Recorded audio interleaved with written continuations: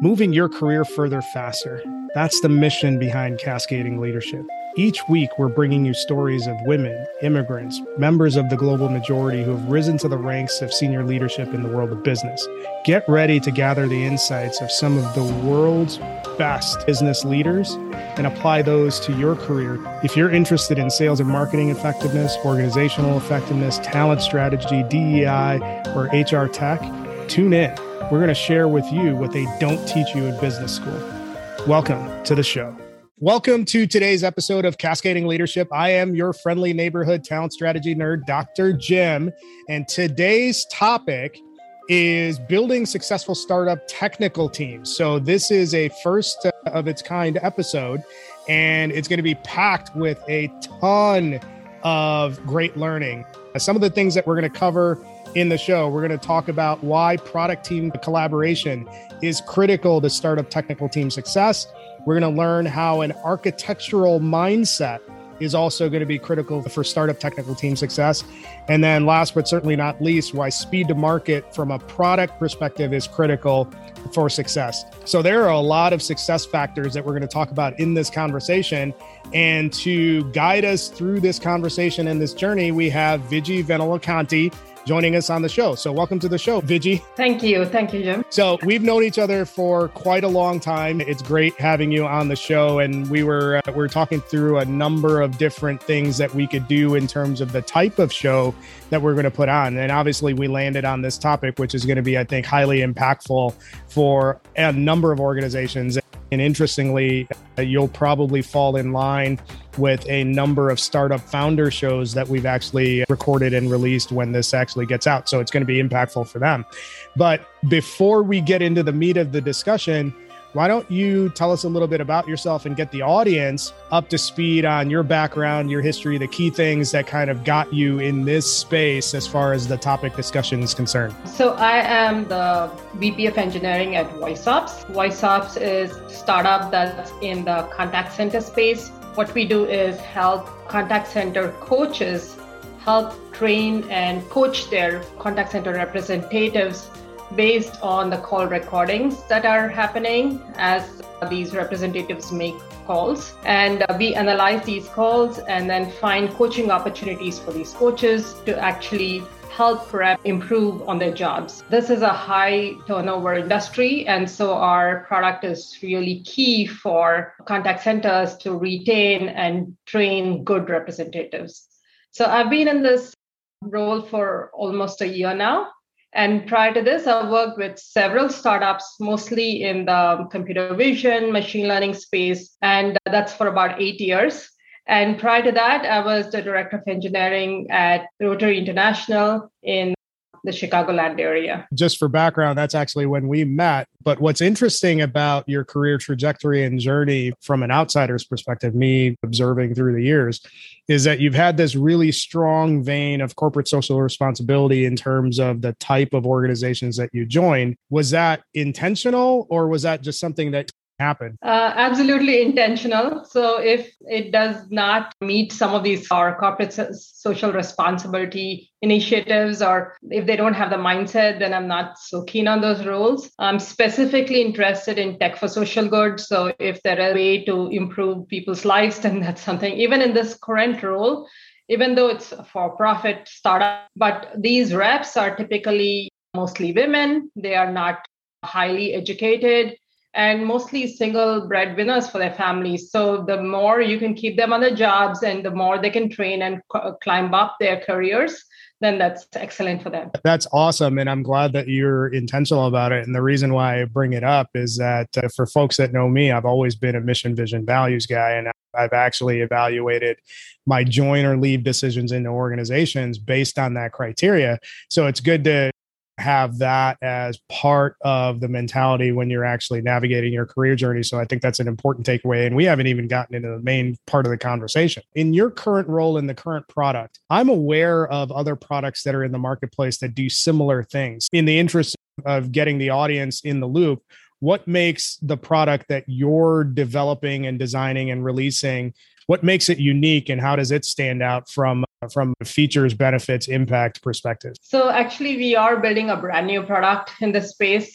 We already have an existing product and we're building a brand new one. And the key thing about it is going to be simplicity. There are a lot of products in this space and the marketplace is pretty crowded, but it's surprising how complicated they are to use.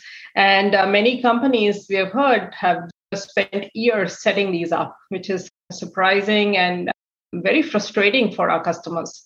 So yeah, we hope to make a difference there. It's interesting that you're leading into the marketplace with simplicity. One of the things that I'm wondering is when you factor that in with the overall demographic trends of most employees and most managers wanting access anywhere, access on demand, how does this product answer that need, especially when you pointed out that there are other competitors that take years to set up? And I know that for a lot of organizations, taking years for technology implementation is just a non-starter. More than access anywhere, the thing that has changed really in this landscape is work from home.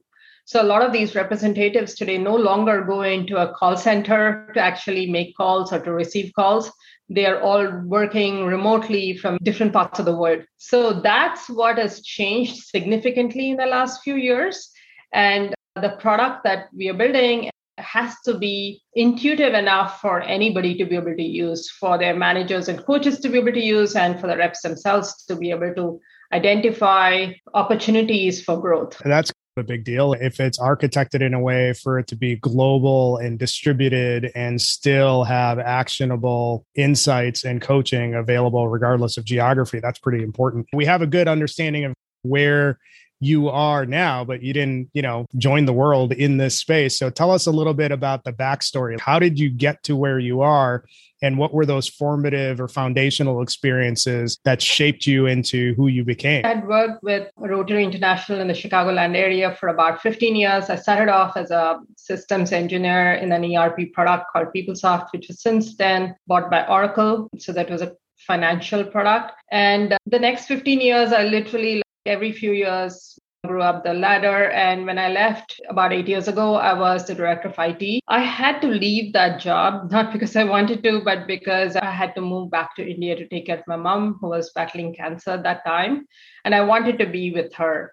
So the whole family relocated to India. And at that point, I was at a crossroads with regards to my career. I wanted to spend time with her and at the same time make sure that I didn't give up on my career. So I took some time off to take advantage of Coursera and a number of online tools that were just becoming popular around then. So I did because I've always been interested in math, I went back to the basics and did a number of courses in data science, machine learning, and then deep learning. And that's when I started to venture into this whole new space, which was then later became computer vision and AI. But it started off with the basics of math that I learned through Khan Academy, revisited a lot of it, and through Coursera. I want to dig a little bit into sort of the distinct sort of transitions that you had there. Early on in your career, you were part of Rotary and you navigated the career trajectory there.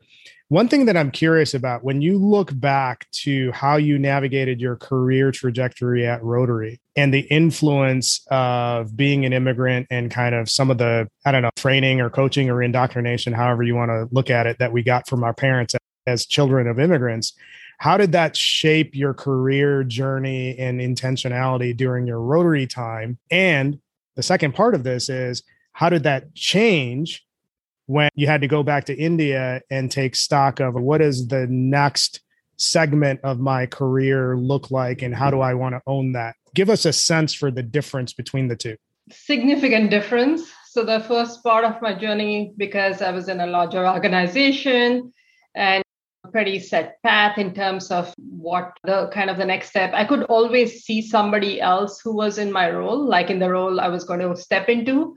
So in a way, I had a sense of what that role would be and how to probably get there. Of course, that was also the time when there was a lot of personal stuff going on. I had my kids and a lot of just life-changing events during that period. And so there were times when I was just be glad to be working and just be there, just spend the 8-9 hours at work and then go back home. Interestingly, I was on maternity leave with my second child when my boss called me up and offered me like the director role. So he wanted me back, and I was back at work in 6 weeks, part-time and very quickly, like full-time, and had to take on a much larger responsibilities. But even then, that was to me a very kind of set path. It was like clear what the next steps were going to be in many ways. Moving to India was like completely no man's land for me. I hadn't worked in India ever. Like I was like completely, I just didn't know what I was going to be doing. I knew I couldn't go back into the corporate world in India, the amount of travel and all that. I just couldn't take it. I wanted to be with my mom, and my kids were going through a lot of transition at the same time. So the whole family was transitioning plus mom. So at that point, it was completely unknown. And I didn't even know AI was in machine learning, although today it's a buzzword, at that point it was just emerging. I didn't know if I would be able to take a step in that direction. I hadn't been doing active coding for a long time. So whether what it would take to actually building a career in this. So at that point, I had to do anything and everything, tried many things. Some of them were successful, some weren't.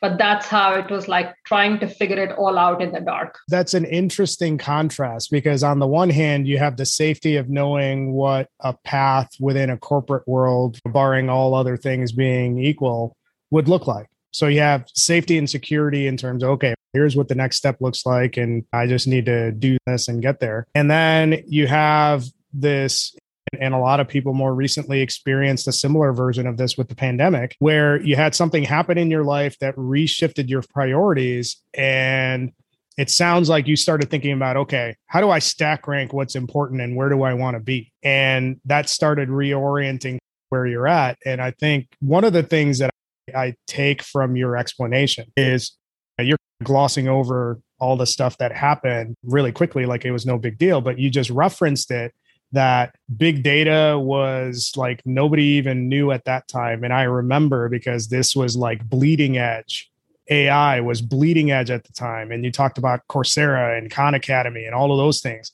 Those were stuff that was so new. And we don't even think about it now as if it's like there's all sorts of these sort of resources out there where you can get yourself up to speed.